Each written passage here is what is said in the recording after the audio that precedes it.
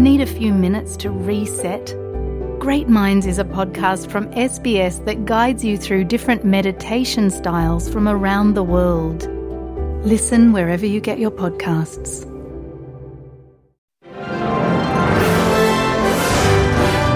You're listening to SBS On the Money with Ricardo Gonçalves.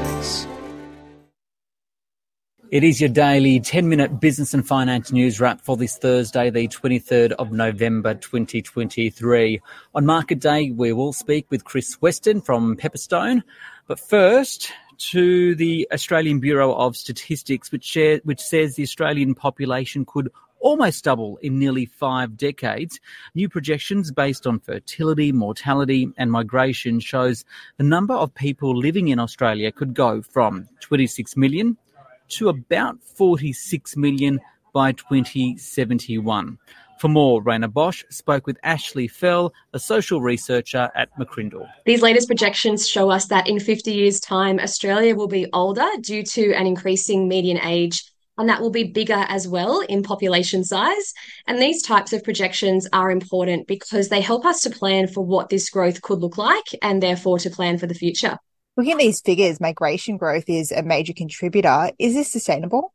Migration has been the major contributor to population growth here in Australia for the last few decades, and particularly in the last year or so as we've rebounded back from years of closed borders. And although we did have those years which did impact some of the projections, this latest release does show that migration isn't going to slow down over the next few decades, and it can be sustainable if it is properly planned and accounted for.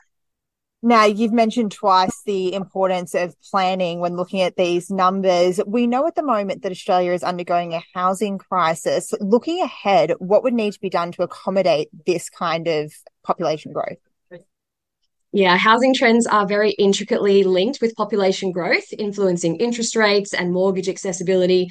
As a result, one of the implications could be that the great Australian dream of home ownership will become more of a privilege and more of a challenge for many to obtain, particularly in capital cities where supply is short but demand is high. So if these projections play out as forecast, I think we will need to see some amendments or some changes around the accessibility and the provision of housing across Australia. Today's projections also reaffirm the government's findings in its intergenerational report around the ageing population. What does the government need to do to allow for this? I think definitely we need to see a big addressing of this kind of slow wave of demographic change, which is that ageing population. We will need to see, different ways and different options of bringing in younger people to the equation to offset that ageing population. There's taxpayer considerations that need to be thought about, and also just how we support and care for those among our population or in our population who are ageing. So a pretty complex demographic trend there, and one that we definitely need to keep on the radar. Finally, Ashley, what kind of insights does this data provide into Australia's broader economic needs? The story of population growth brings economic benefits to a nation. Overseas migration, fueled population growth specifically, does bring benefits like increased consumer demand, innovation and diversity, cultural enrichment, global influence, and an attribution of younger citizens, which can offset an ageing population. However, of course, there are challenges that come with this too, particularly at an individual level when it comes to housing supply and demand, which can have a big flow-on impact, as we've seen in recent decades, on housing affordability. And this does impact many Australians, particularly in their younger years, trying to get a foothold. So it's definitely something for us to keep in mind as we think about benefits, but also the challenges that surround this growing population story that we have here in Australia. That is McCrindle's Ashley Fell speaking with Rhayna Bosch. Now let's go to the Reserve Bank Governor, Michele Bullock, who continues to warn interest rates may have to rise because inflation is taking longer than expected to fall. But in a speech overnight, Ms. Bullock highlighted that it is local demand that is keeping prices higher instead of supply. She made those comments at an Australian business economists' dinner overnight. And here's a bit of what she had to say. So there are 3 pieces of evidence that collectively paint a picture of a sizable demand-driven element to inflation. The first signal is that inflation is broadly based. This is evident from trim mean inflation, which remains too high, and in the most recent quarter was stronger than we'd earlier expected.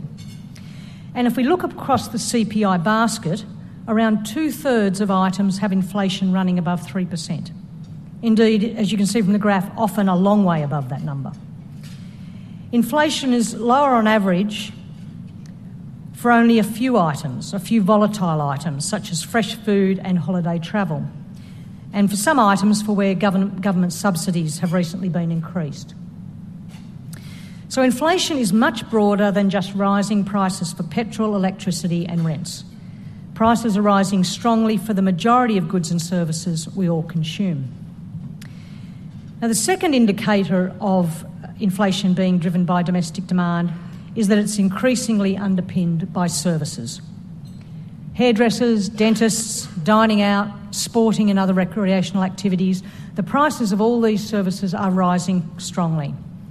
This reflects domestic economic conditions, not international, and it's an indication that aggregate demand is sufficiently greater than aggregate supply to sustain these price increases.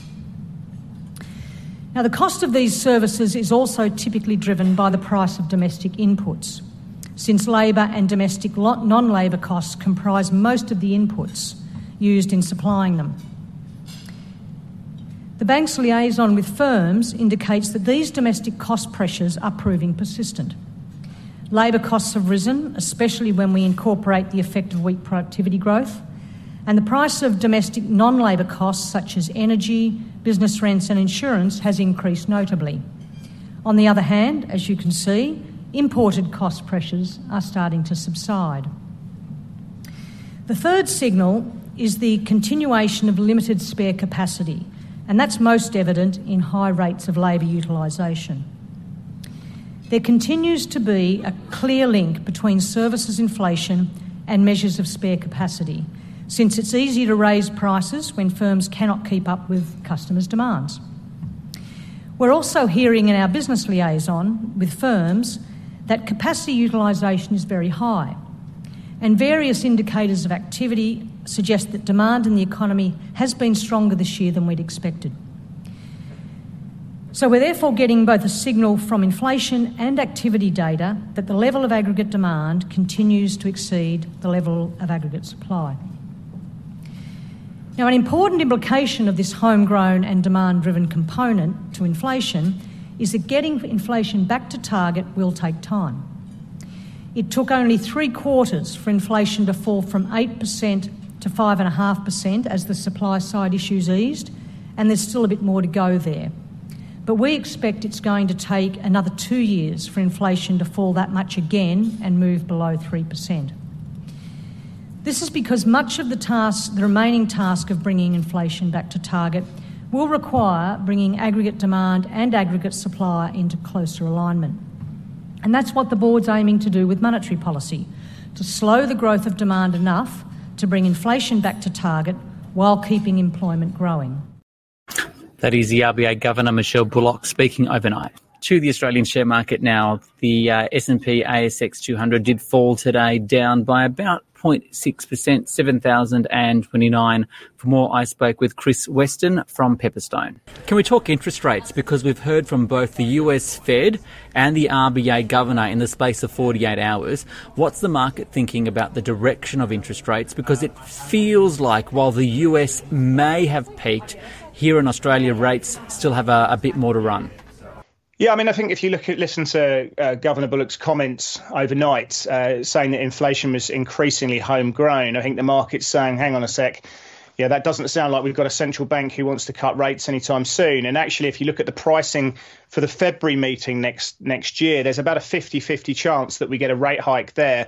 If we go into pricing and market expectations throughout the full year, we've actually got about 4 basis points of hikes. Now, if you compare that to the US setting, where the markets is assigning a 20% probability that we get a cut in March, which is way too early.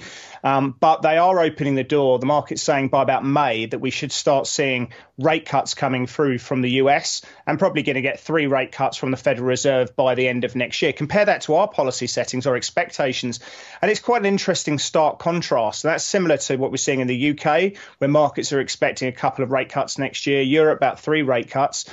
So Australia and Japan seem to be the outlier, where the market's saying we're not expecting any activity really. The bank to sit on their hands with a small chance that we actually get a hike. But everywhere else is expected to ease reasonably aggressively. What does that mean for currencies? And is it more of a story about a weakening US dollar then? Well, absolutely. The primary driver of all of this is the US dollar. And I think when you have a look at those expectations for interest rates by the end of next year, as I say, the market is discounting 3 or 4 rate cuts. The question is will they actually deliver that amount? And I suspect that's going to be a strong no. I mean, I think probably going to get 2 rate cuts towards the back end of next year. But, obviously forecasting is very difficult to do. But that's the situation. The market has discounted a reasonably aggressive rate cuts next year, with the central bank expected to bring the policy rate to a more neutral setting. But if they don't deliver that, one suspects in a very simplistic fashion that there could be some upside to the US dollar. That said, if we are working off pure policy divergence, one suspects that we could see some strength in the Australian dollar if the RBA maintain this kind of higher for longer mantra playing through. But the question is what do we play it against? And I think you're probably going to see that strength against the pound, the euro, and also some of the Scandinavian currencies there as well. And just finally, oil, it's taken a bit of a tumble overnight as OPEC Plus delayed its weekend meeting. What's the supply-demand dynamics saying about the global economy? I think the key one that you want to look at, they've extended the OPEC meeting to the 30th there. The key dynamic that we're looking at to understand if we're going to see just an extension of the supply cuts, which I think is the very, very likely situation, or do they actually cut those rates, those supplies even further? And the dynamic that we've been given is that they've said that oil demand growth is around 2.2 million barrels a day going into 2024. And if you contrast that to non-OPEC supply growth at 1.4 million barrels, they're seeing that demand growth growing. And that tells me that there's a very high, that means it sort of weighs the probability that OPEC are not going to cut that supply any further because of those dynamics there. So they're saying, that demand growth is going to outpace supply. And that's how I think we're going to keep and just roll over those extensions, which in theory will keep the oil price fairly at these suppressed levels. Chris Weston there from Pepperstone. This SBS On the Money podcast is provided for informational purposes only. The content on this podcast should not be understood as constituting advice or a recommendation. It is not personal advice and does not consider your personal circumstances or objectives. You should contact a licensed professional before making any financial decision.